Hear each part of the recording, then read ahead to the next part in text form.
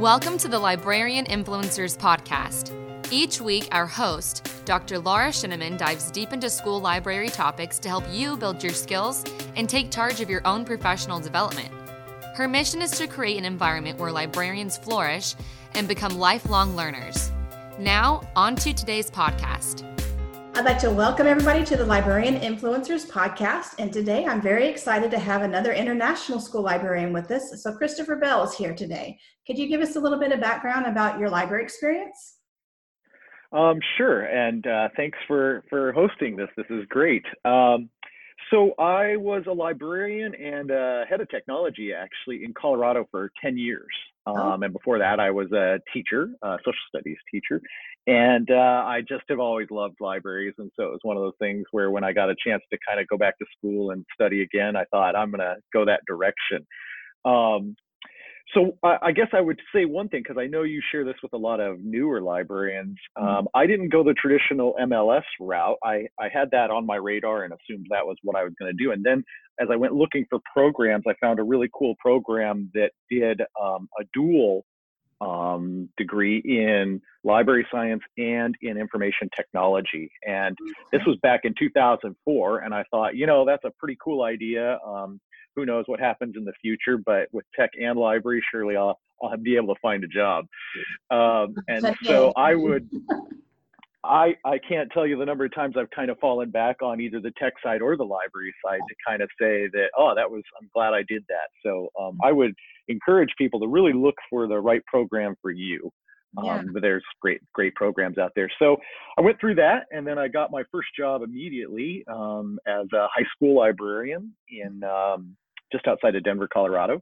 And I worked there for 4 years, and then I worked for another 2 years in another library. And then another 4 years, I opened a library, had the chance to open a high school library. And I would say that was a wonderful experience, and that was something that I cherish. And again, I fall back on, but man, it is not for the faint of heart. It is something that is difficult at best, but it's an accomplishment. It's an accomplishment and good fun. So that was fine. And then I kind of needed to change things up again. And so that's when I went overseas. And I was hired to do something similar. Since I had just opened that library, a school was splitting off and opening another school internationally. And it was a cool opportunity. And a friend contacted me about this opportunity. And I said, well, why not, right? And so I fired off to Doha, Qatar, some of you say. And I only spent 2 years there because the second year was basically the full move and the opening. The first year was kind of running the existing library as it was, and then building, organizing, and then launching this new one. And boy, that was a cool endeavor. It made it 10 times more difficult as far as communication and that kind of stuff. But again, something that was just a very cool learning opportunity. And then from there, I really had the bug then to travel and to be in these kind of international settings. And so I moved from there to Thailand, where I worked at the International School of Bangkok. And it's a very high-end, very well-respected one in the community and that kind of thing. And, it mirrors more of what you're used to in the States as far as size and everything. There were about 1,000 kids there in the high school at the time. And that was a lovely experience as well. And I did 6 years there, and now I'm in Japan at the American School. And so here I am. Wow. So what part of Japan are you in? So I'm just out. So we're in Tokyo, but we're actually kind of in the suburban areas of Tokyo, I would say. It's about 20 kilometers from the middle of Tokyo. Okay. My sister, they're a military family, and they were in Okinawa for a while, and they just love the culture, over there. Just really, really had a great time. So how did you hear about all of these kinds of international experiences? How did that come about? Well, it's kind of a sad story, I suppose. My wife at the time, her mother took ill, and so she basically had to take a leave of absence. And we were as many teachers, we were kind of struggling to get by after a year of her being, not having any pay coming in for her. And so I started looking for other opportunities. And as I was reaching out to different friends to find out what else they were doing to kind of make ends meet, the international community kind of raised its head, I suppose. And I will say that you do get paid considerably better being in the international kind of circuit, depending on the level of school you go to and all of those things, and the intensity and that kind of stuff. These schools do tend there's kind of three tiers of these schools. There's like the first tier, which is kind of what most people consider like an entry level kind of thing. And then top level is very competitive. And, these are kids that are going to go off to kind of the highest colleges in the world, that kind of thing, your Harvards and your Stanfords and that kind of stuff. So there's a lot of competition and a lot of pressure, but it's definitely a fun environment to work in. Wow. So if somebody was interested in becoming an international school librarian, what are the requirements? How do they go about meeting those requirements? Yeah, so the first thing is there's generally, if you're trying to get in your first time, there's different kind of organizations that work to help you get placed.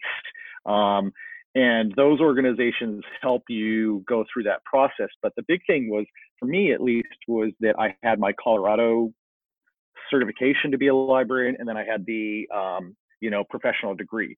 They'll all ask for your professional degrees to know that. So you have to have your MLS or your equivalent in that sense. And then the certification, I would definitely encourage people to do, because it's kind of a feather in your cap. It's not a necessity in these schools. Some do, some don't. It's just one of those things that it depends on what level you want to be at. And I would just say it makes you more marketable. But the biggest thing is that requirement of the professional degree. Okay. Well, if you don't mind, tell us a little bit about the students where you are now. So international school, but what does that mean as far as your student body? Sure. So we have an amazing mix of kids, right? We have kids who are, I think there's between 18 and 20% of them are Japanese, but we teach in English. It's an American curriculum. We do all the advanced placement exams and that kind of stuff. The kids are largely from business and embassy type organizations. Their parents are generally pretty, high-end CEOs and that kind of thing here in Tokyo. Many of them work for government in different aspects. So you kind of get a really interesting group of kids. And then there's about half the kids that come from all over the rest of the world.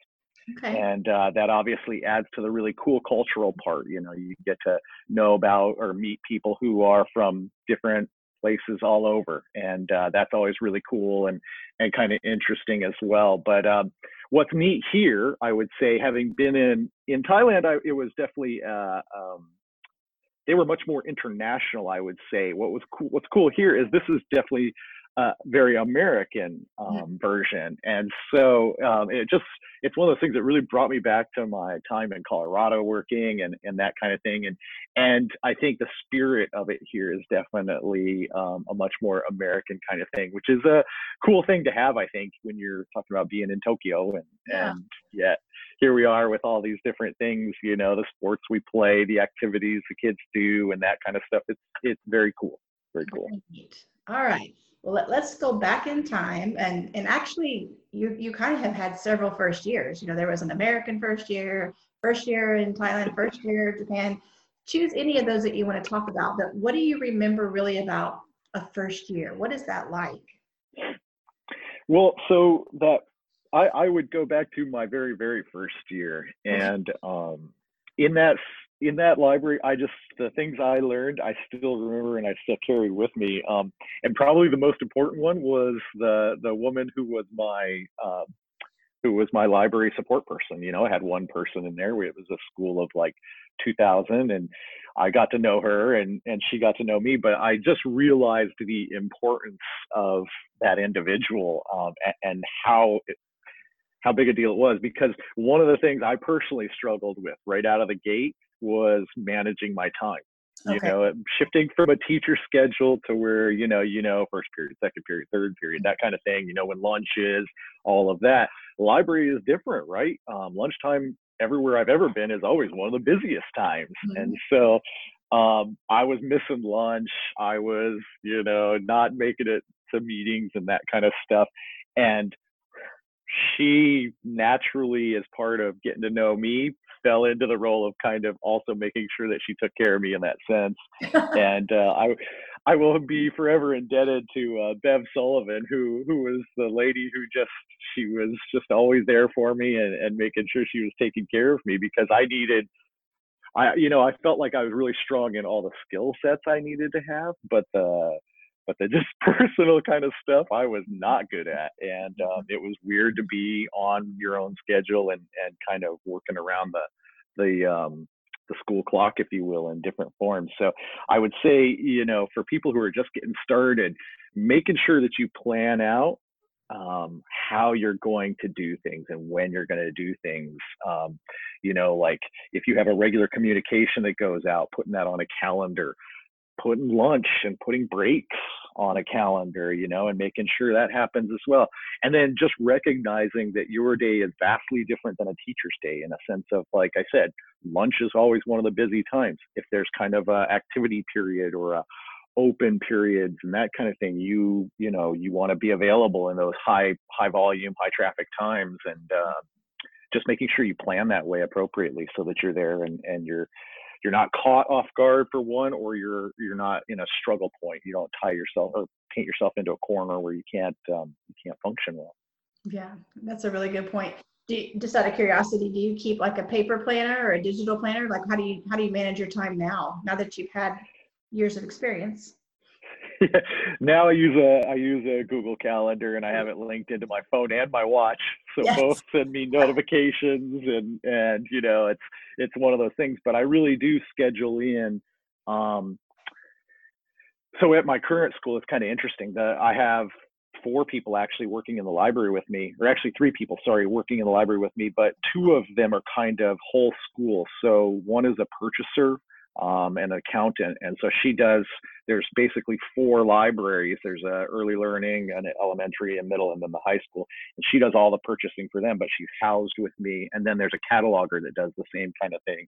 Mm-hmm. And so the one benefit we get out of having them housed with us is that we can schedule lunches and that kind of stuff so that we're always there. Over each other. So yeah, that's kind of been a cool part to kind of, it's an added wrinkle, but it's also a nice benefit, I would say. Definitely. Well, if you could go back in time and send yourself some advice, like, is there anything in particular you would have told your younger professional self? Oh, definitely. I like that question. The big thing is to be bolder. I think what I've learned along the way is that when I started out, I was much like a teacher, and you kind of feel like, kind of tooting your own horn or saying all the great things that are going on or highlighting this, that, or that, thing going on. I kind of kept to myself, and over time I've realized that marketing is a huge part of what we have to do. Right. And not in a sense of marketing, I think, to admin for what we need to do. This is almost I think I'm in my 15th or 16th year of librarianship, and I would say that I have not come across an admin yet that knows what we do. But so I don't think to them it's one of those things. It's actually the students, the parents that are the big one. And so I would encourage my young self to make sure that you're working on kind of displays. It's a fun thing to do, and it's also one of those things that you can get known for. Your regular communication, that is gold. Then people know where to look at and when, and can get in there and check on that stuff. I get a lot of feedback on the kind of communication I put out now, which is like a Monday morning thing that I do. Okay. And I really feel like that markets what we do, but it also shows and highlights the things that are going on in there and makes it known that this is a place of activity, right? A lot happening. So I think that would be the first thing I would tell myself, is just like not to be too terribly shy about what you're doing, and make sure that you're consistent in sending out information to everybody. That makes sense. And kind of what you're saying, it reminds me of an interview I had with actually a Moroccan librarian, international school.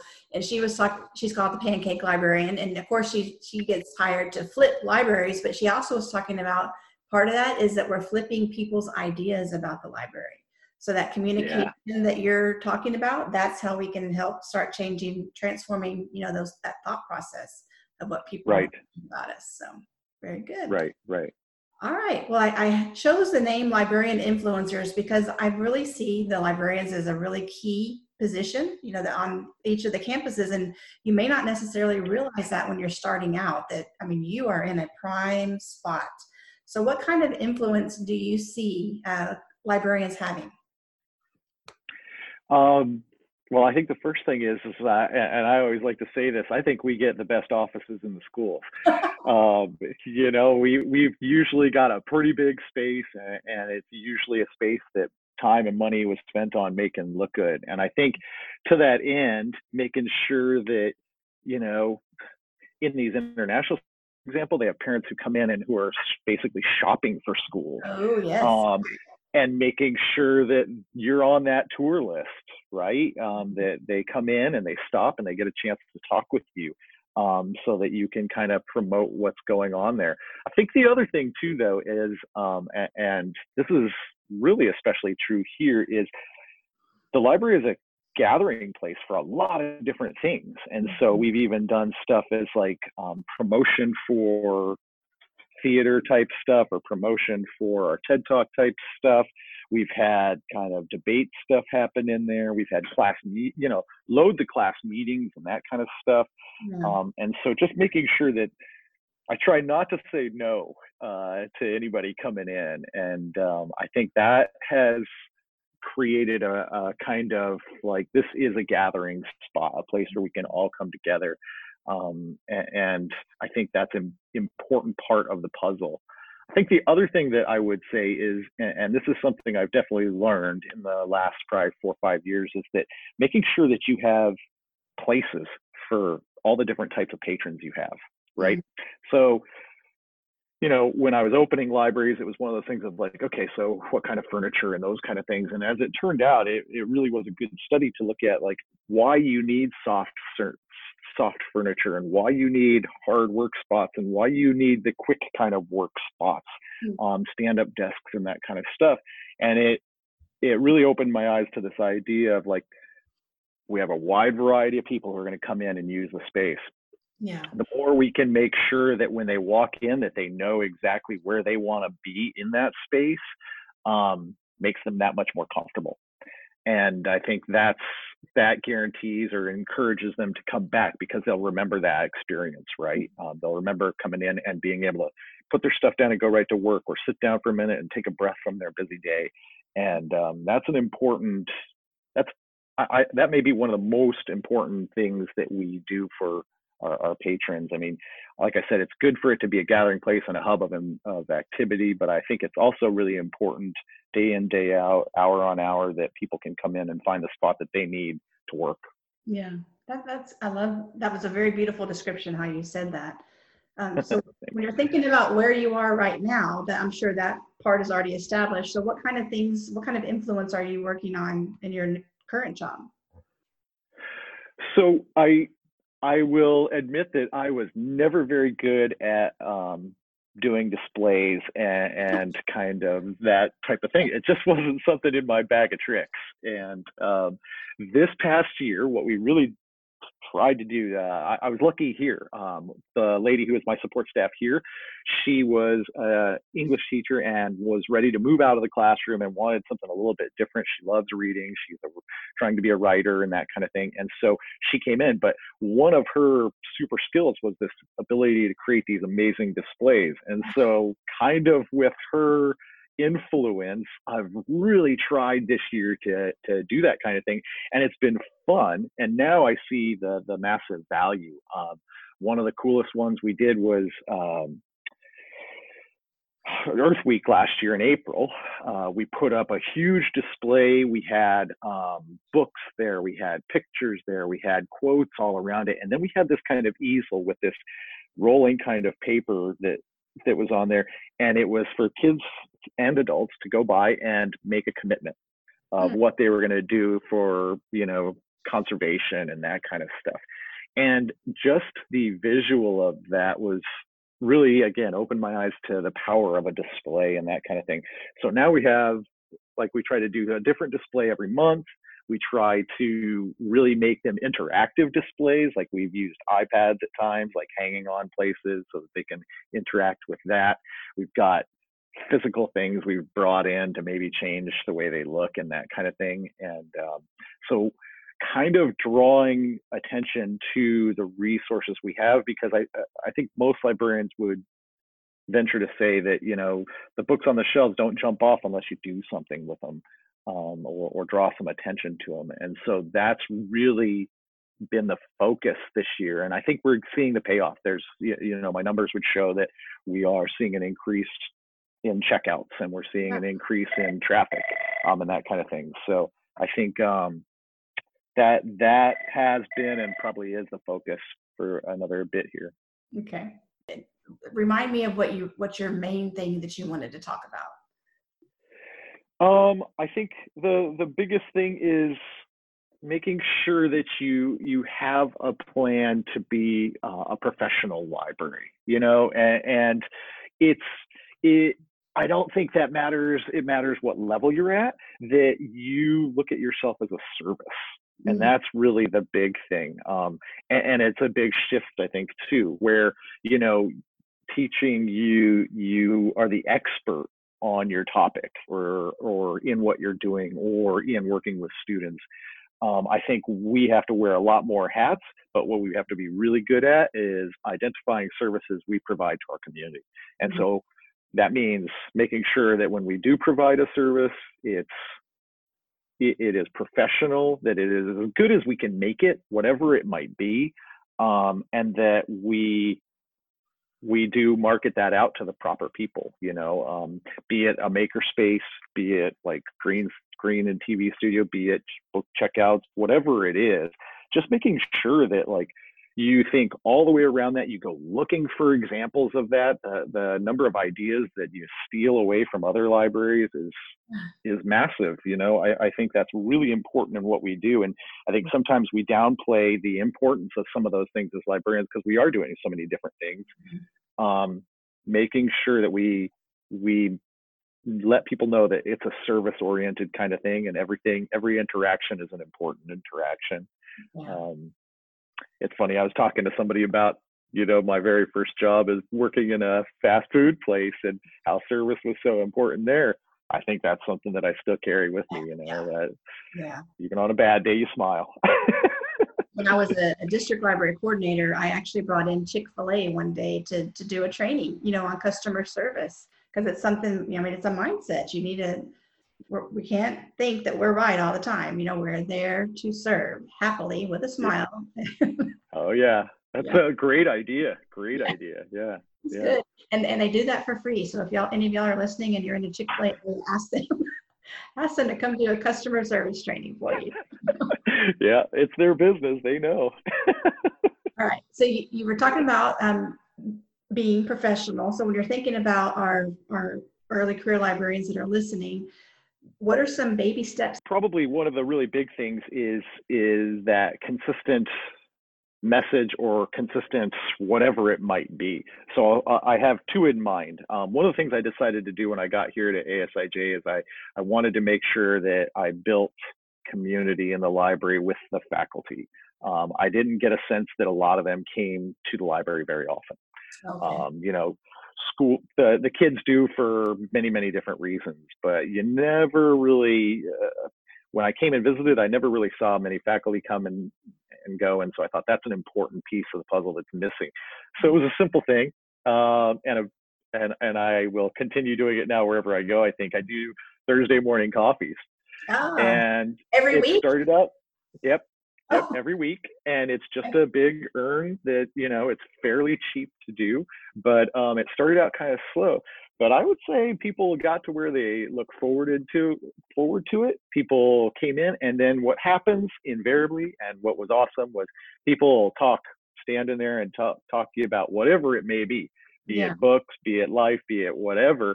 And that opens opportunities to work with those people.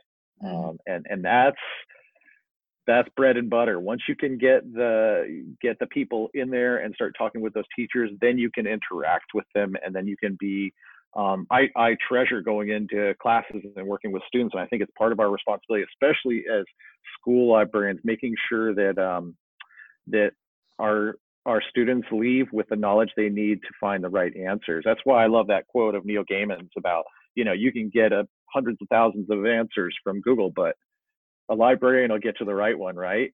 We need to make sure that our kids know that, and that's one of those things. So simple stuff like that. The other really good one is just, I like to think of myself as an opportunist. And so this, I've never really had very good luck in high schools, and it's probably just me doing book clubs and that kind of stuff. But when we had this virtual thing happen, 2 days out from us going that way, I sent out to all the staff, like, bring the kids down, bring your classes down, let's get them some books in their hands, get them something to take home with them so that they can get away from their tech when they need to. And that was massive. We were overly busy, and it was really cool. And as a result of that, then we started something that's just as simple as a virtual reading challenge. And all it is kids have to just fill in their name and fill in how long they read. I tied that to research that I did, because I do always try to show them that I'm a researcher. I enjoy that part of the job. And so I sent them research on how, 6 minutes of reading physically to your body, it is the equivalent of 30 minutes of exercise so you do 30 minutes of exercise, the body relaxes after that and to a certain state. So does 6 minutes of reading. And so I sent that out to them. We have a pretty athletic or sporty group of people, kids. And man, it's blown up. In over a month, we had over 600 hours of reading. Wow. Calculated on there. And it's everybody from teachers to kids. And most of it looks relative, I can look at all of it. And it was a simple Google form. And you look at it and nobody's cheating or anything like that. You can see they're pretty regular amounts of times. And there's big readers and there's people who are just one time only. So seeking those opportunities and making those connections, man, they are things that I think we can't do enough of. That's wonderful. All right. Well, Christopher, you had a lot of really good practical ideas for our librarians to think about, and simple steps that they can do. So if anybody wants to keep learning from you and connect with you somehow, where are they going to find you online? How can they connect with you? So I post most of my stuff to Twitter, and I'm Christopher Bell on Twitter.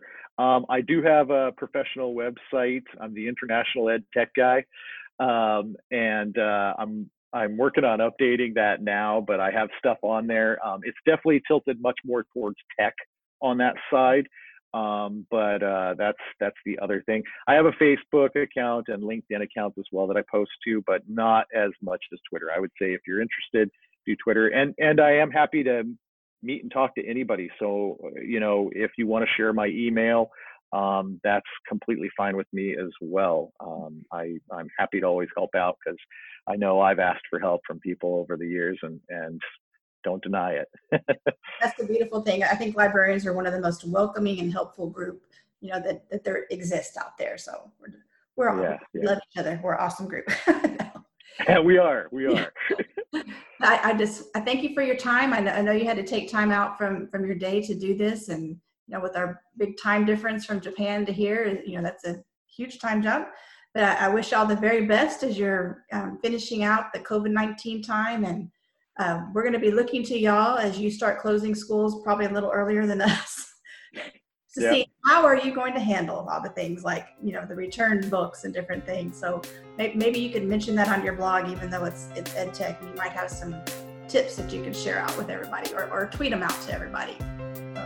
Will do for sure. And I thank you for doing this. I really appreciate it. It was nice talking to you. Bye-bye. All right. Nice talking to you. Take care.